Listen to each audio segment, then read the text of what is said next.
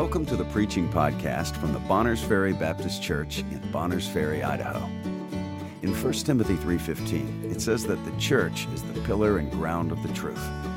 Therefore, we believe it is our duty to hold fast and to hold forth the truth, which is the Word of God. We're glad that you're listening and hope that you will be encouraged by what you hear today.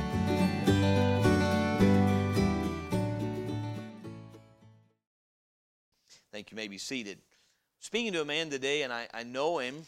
He is of a different persuasion when it comes to the matters of the Bible. I would not consider the man to be a saved man. He would think himself to be. He would project himself and present himself to be.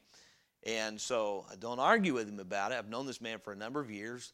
He's having some health problems. And we were talking today, and so he's talking to me. By the way, I'll just kind of clue you in on something the Lord's helped me with, and if the Lord may correct this someday, say, no, Nevin, you're not doing this right. But when I have somebody that I've heard their testimony, they're in perhaps some kind of a cult or some branch of religion that's false and has a false gospel, I'm going to try to speak to them about that. But when they'll present themselves to me as though we believe the same thing, I generally have learned, play along. Meaning, talk to them like they believe the truth. Just tell them the truth like you would anybody else. And normally it has this effect. You get to tell them the truth. They're telling you they believe the gospel. So just go ahead and communicate with them like, well, of course, then you understand this is what is true and important, right? So as we discussed some things today, and his health is bad, and I care for this man. I would consider him a friend. I've known him that long, an older man. But we're discussing his health, and he said, of course, I'm asking God to heal me, and I know He could. He said, I don't doubt God could heal me. And he said, thus far, He has not seen fit to do that. I said, I agree. He certainly could. And I said, don't you think that the Lord sometimes does not heal our bodies so that we'll realize that this life isn't it, and we'll get our mind on eternal things? Yeah, I guess that's true. And as I listened to him, you could tell that's not where his mind is. His mind is on the here and now. His mind is fixed here, and I don't fault him. If I had his illness, I would want to be healed. I would want to be prayed for, be healed. But there's something to getting a hold of the fact that the Lord Jesus came not to give us a better life here. He came to give us eternal life. May I say this? The life He leads you through in this life will keep you frustrated with Him if you don't realize that His priority is on eternity. When you and I realize that as saved people, we have eternal life. We're not waiting to get it. We're not hoping to get it. We were given it the day God saved us. Then that puts this life into its proper perspective. We understand this life is but a vapor. Amen? It is here, and then it passes away. Too many, especially American Christians, have gotten wrapped up in trying to use Christianity to create their dream life here on earth. That's not why God saved us. God did not save us so that we can use our salvation as the tool to leverage this world for our benefit so that we're happy in this life. If in this life only we have hope in Christ Jesus, we are of all men most miserable. And I know tonight the Lord wants us to have our mind on eternal things, and I believe that's the emphasis of this message tonight. That may not be the primary purpose for as far as chapter 7. There's so many things you can glean, but I'll be honest with you, I do believe it is one of the primary purposes of what we're told here. We're going to understand there were people in this chapter whose life on this earth was a miserable existence. If you read Luke chapter 16, you have two men.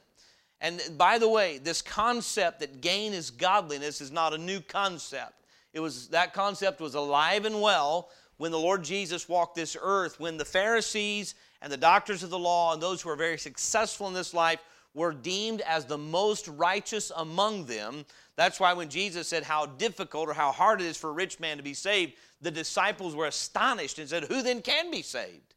If that rich young ruler isn't saved, then who would be? And he's doing it all right. He's done everything correct. Luke 16, you have the rich man and Lazarus, and the rich man fared sumptuously every day, doing well. And it's not wrong to have things in this life that God's blessed us with. That's not what he's saying. But when we put our confidence in those things, we put our affection on those things, we are not going to live for things eternal. We are not going to be able to follow the Lord like we should. And then so in Luke 16, you have the rich man who fared sumptuously every day. You had Lazarus, whose existence in this life was miserable. But the moment they went into eternity, their roles reversed. The rich man was in hell and in torments for all eternity, and Lazarus was in Abraham's bosom, never to know the misery he had known on this earth again. We must remember everything in this life will pass away. Everything. And this text tonight reminds us of that. As we see these who've come out of great tribulation, and we see their perpetual happiness. The Bible says that in the Lord's presence is fullness of joy, and there are pleasures there forevermore. Every pleasure you and I have in this life goes away. There are things that were pleasant to me when I was a teenager, a child, and they're not pleasant to me anymore. I'll be honest with you. I have enjoyed going to amusement parks. I don't really care if I go to another one ever again. Now, some of my kids want to go sometime, we take them, fine, but that's not something that amuses me anymore. I mean, when you get past a certain age, food that used to taste good doesn't taste good anymore.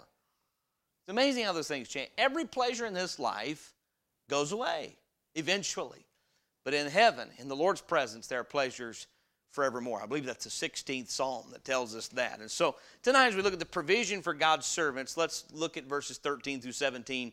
We'll give you 5 things here tonight we see the Lord has provided for these his servants, these who are robed in white. Verse 13, the first thing we see is God has provided them purity. He has made them pure so that they can be in his presence.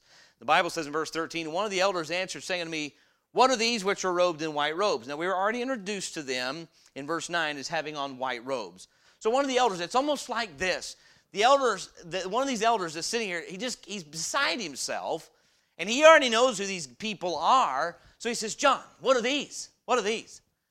John says, you know, thou knowest, you tell me. You're the one that's here. I'm the one that's the visitor.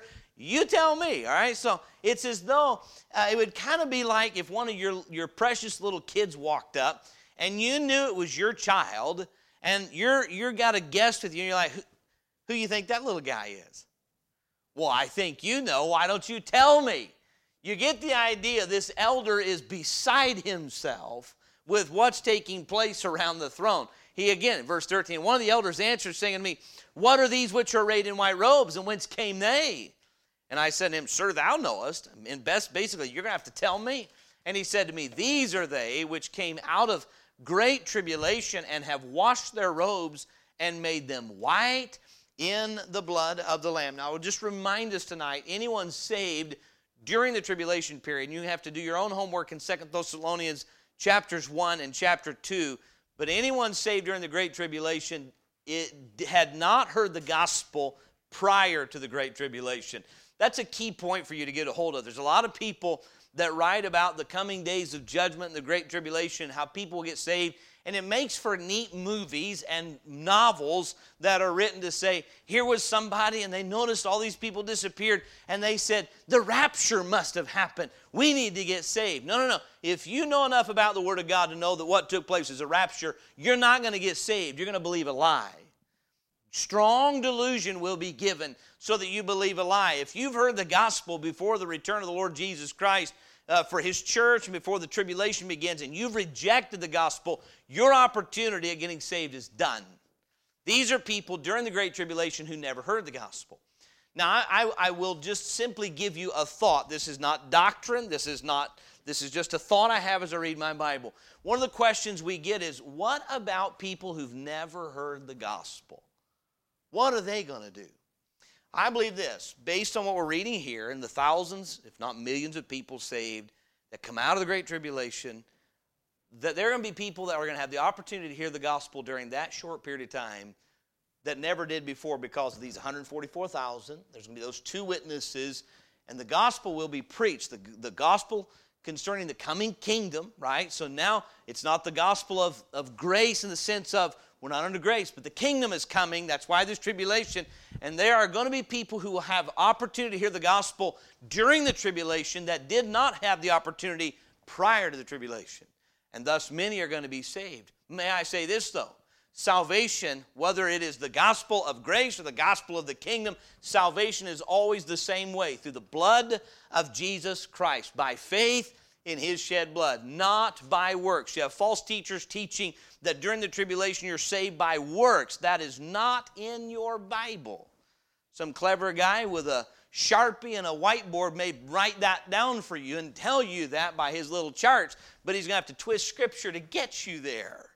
For by grace are you saved through faith, and that not of yourselves. It is the gift of God, not of works, lest any man should boast. That's a plain statement. When you read Romans chapter 4, you realize Abraham was justified by works or by faith?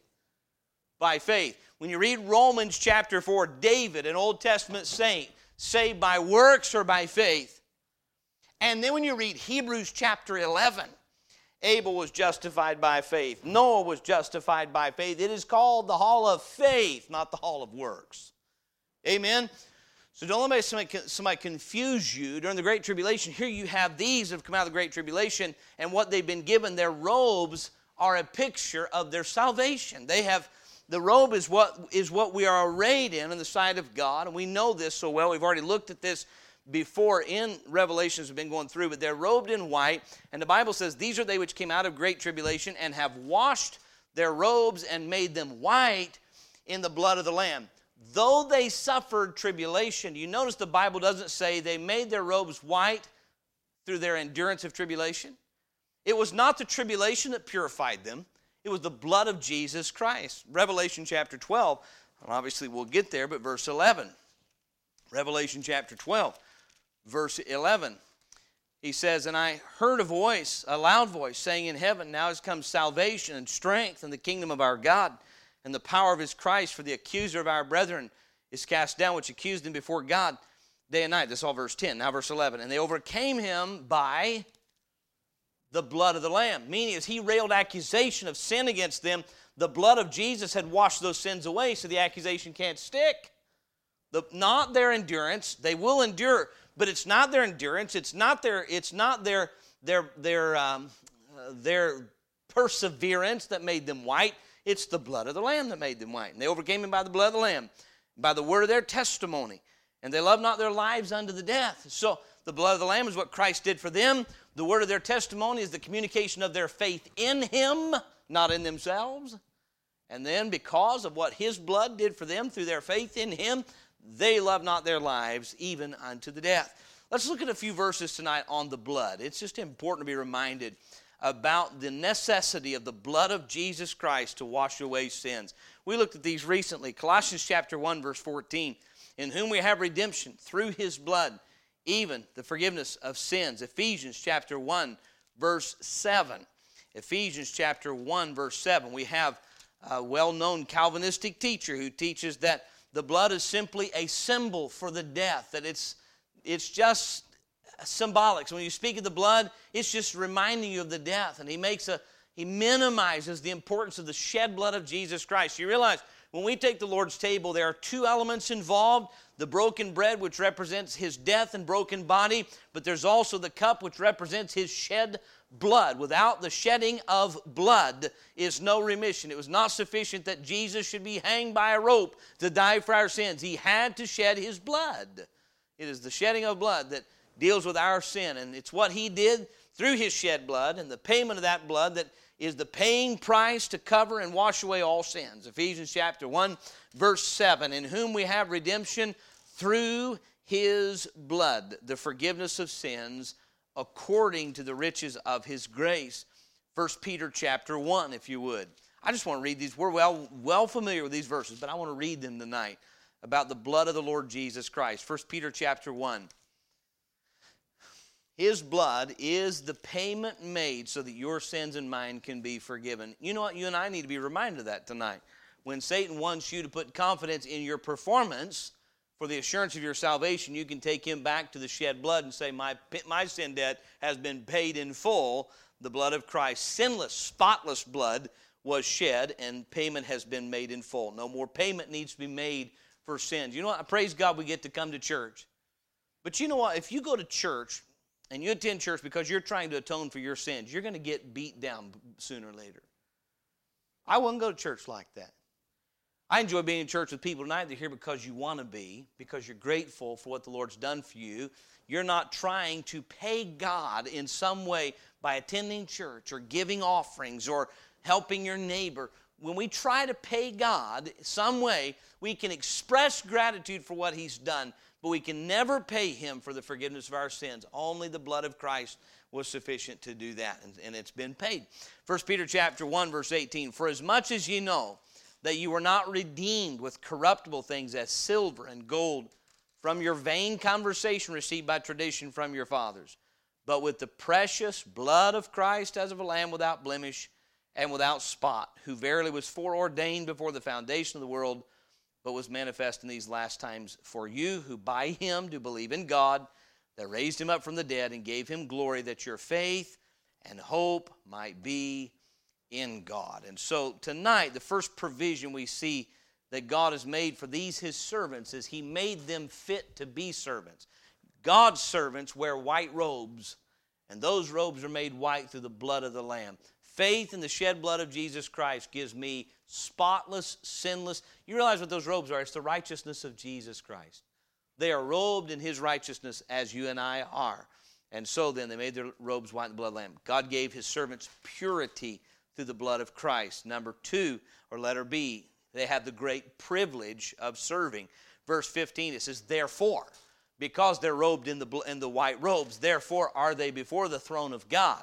They have been qualified and made fit to stand before God's throne and serve Him day and night in His temple. And He that sitteth on the throne shall dwell among them. Now, it's a Thursday night. Many of you have already worked all day. Many of us have already worked all day. Been a long day, early morning, late evening. How many of you said, hey, you know what? We have a work project. As soon as we get done here at church tonight, we're going to go out back and we're going to work for another 8 hours and try to get that studio finished up tonight. Ready, set, go? You guys be like, you're nuts. I'm going to go home and go to bed. You know what I find out about these servants? They don't get tired. They're serving God day and night. Do you ever have a time where you wish you didn't get tired out so you could keep doing some things that need to be done? I used to have a friend of mine, he'd say, man, I wish you could buy time on a credit card. I'd have all mine maxed out. It doesn't work that way. You know, in heaven, day and night, it's just a division between day and night, but it's not, you're not measuring years or days anymore. You're not getting tired, not wearing down. You can tell these people here, no, now they're serving God day and night. That's what they are given to completely and entirely. They're serving Him day and night in His temple. Here's what I love. And he that sitteth on the throne shall dwell among them. You realize there's now perfect unity between God and man. These that are robed in white, God, they're serving God, and they're around His throne, but He's dwelling among them. Man and God in a perfect situation. Here are these, their existence on earth was among the, you think about being in the tribulation and all the wicked things that are taking place, and the grace of God removed from earth, that general blessing of His grace and mercy, and the plagues are starting, and they graduate from that, and now they get to be with God day and night, and He dwells among them.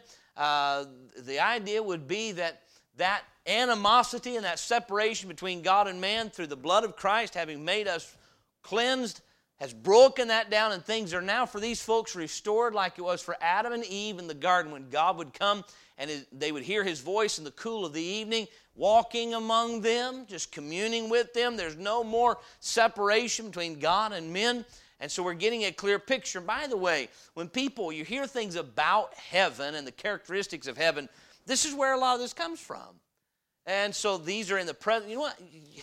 How do you define heaven? It's not like you can put a longitude and latitude on it. The greatest definition of heaven is it is where the throne of God is. God, that's His abode. That's what makes it heaven. God is there. Amen? And I understand it's far above us. The Bible speaks of it as the third heaven. But it's hard for us to grasp and put our minds around it. And so many of the times the descriptions are the fact that this is the abode of God. This is where holiness dwells. Amen? And so here they are. You know what these people are? They are very comfortable having the holiness of God. Meaning they have been so fully and completely reconciled to God. There is no animosity between them and God. God is dwelling among them. I call this a privilege. They get to serve him day and night as he dwells among them. Isn't that what he did? When he left heaven, the Bible says he came and dwelt amongst us. But for the Lord to do that, he had to humble himself, take on the form of a servant. But now God's made us fit to go and dwell with him and he among us, where we are in heaven with him, rather than having come down to us. And so the privilege is they get to serve God day and night, and he that sitteth on the throne shall dwell among them. Verse 16, we see he provides for their protection. It says, they shall hunger no more, neither thirst any more, neither shall the sun light on them, nor any heat. It seems to be an allusion to what they had to suffer before they came to heaven. These are all things characteristic of being on earth. These are things that are the byproduct of persecution and tribulation, hunger. The Bible speaks of hunger and nakedness in Romans chapter 8, that they can't separate us from the love of God which is in Christ Jesus.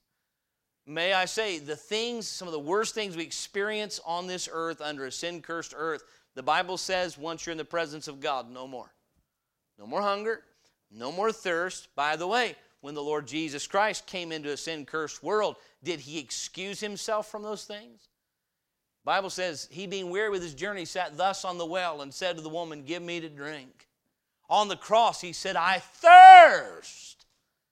He came to earth where all these human experiences, the painful consequences of sin that we have to deal with, hunger and thirst. When you're dying, your body starts to give up. You get thirsty, and your body ceases to function as it should. We feel the pains of sin in this earth. But you know what? In heaven, in God's presence, they are no more. We need to get a hold of this. There's so much preaching today on how to have a better time on earth, and so little emphasis on the glories of heaven.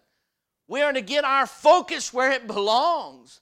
I was the other night listening to a preacher. Boy, I tell you, he sets me on fire. I like listening to him. He gets in the Bible and he reads it and preaches it, and he's talking about the return of Christ. And I'm telling you, I felt as though the ceiling might open right then. I thought, he is really coming. He's really coming. And it ought to make us excited.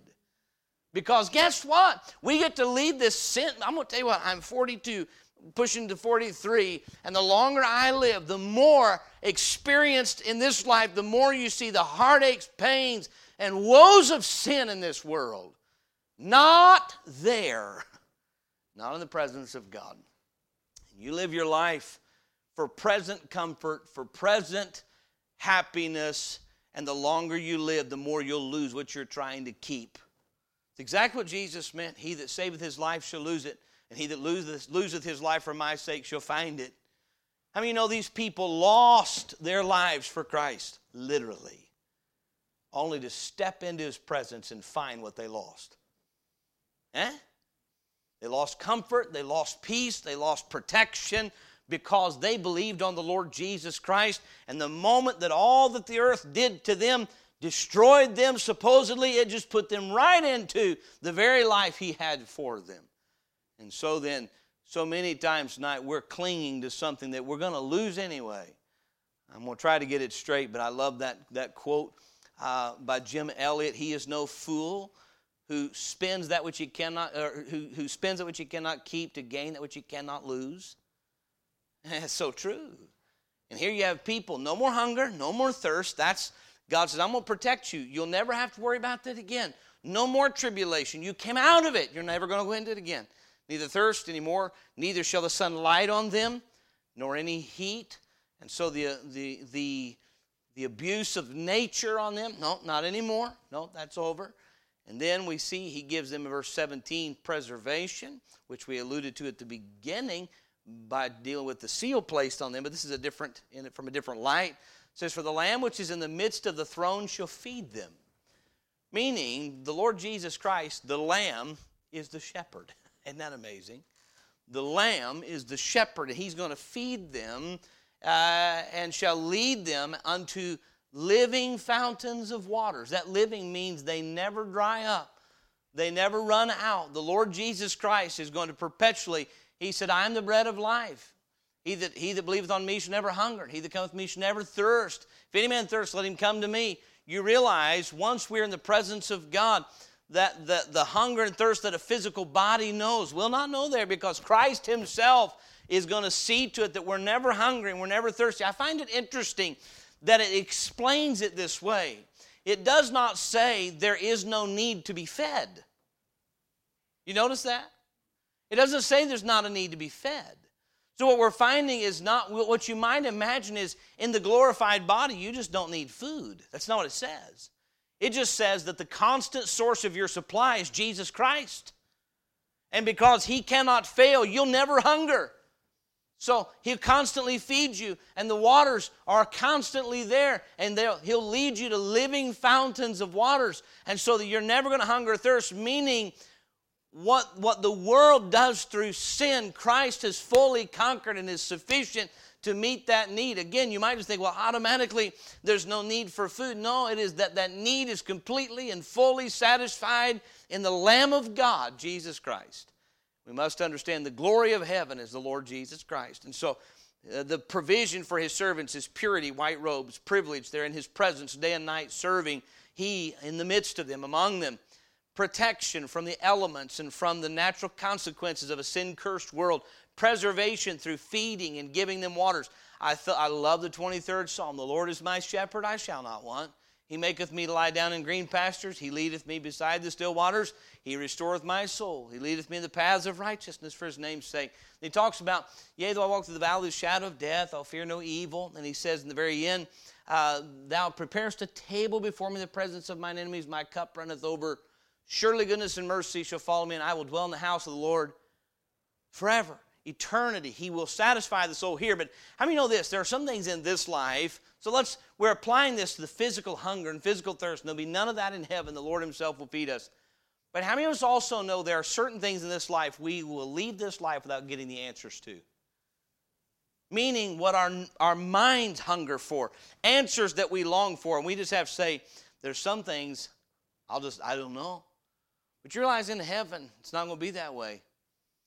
Not only will our needs be satisfied. I don't understand the whole idea of a glorified body.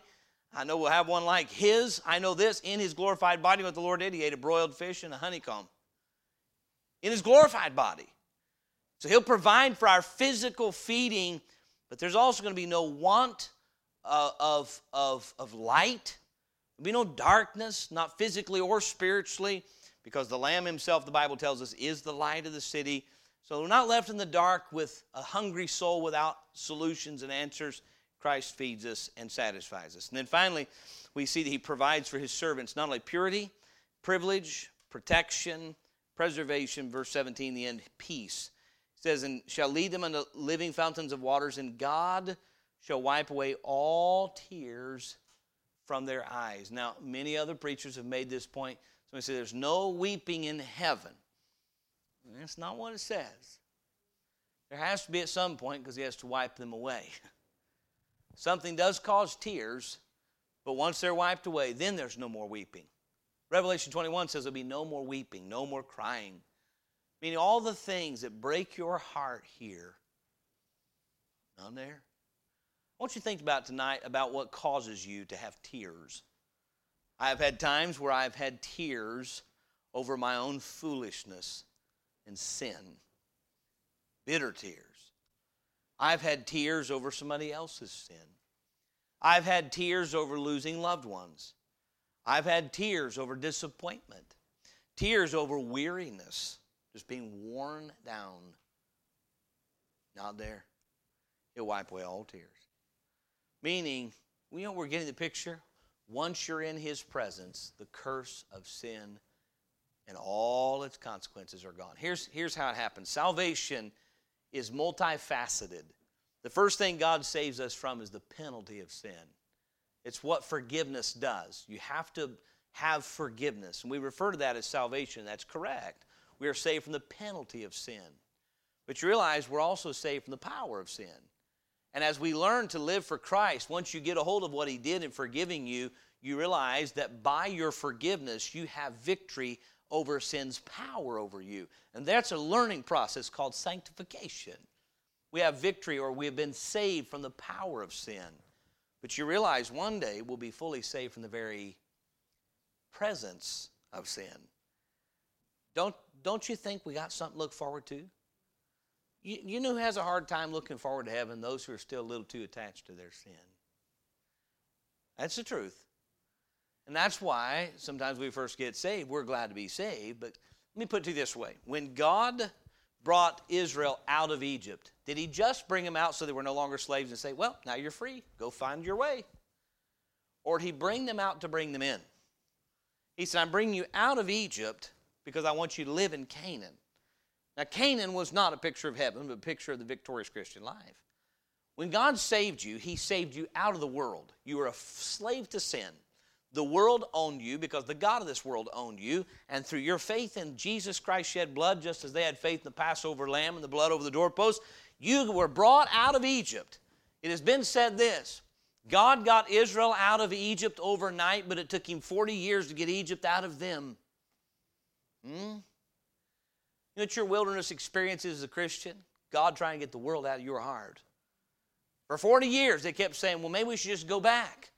Maybe we should just go back and serve the Egyptians. Maybe we should just go back and serve the Egyptians. Maybe we should just go back and serve the Egyptians. And as you read that narrative, you want to say, what is wrong with you people? Same thing is wrong with us people. God saves us and he says, I want you to get your sights on what I have for you in eternity. Once you and I realize he gave us something eternal, the trash of this earth becomes just that. You know what Paul did when he got a hold of eternal life? He counted his pedigree as dung. He says, it doesn't matter what I was born as.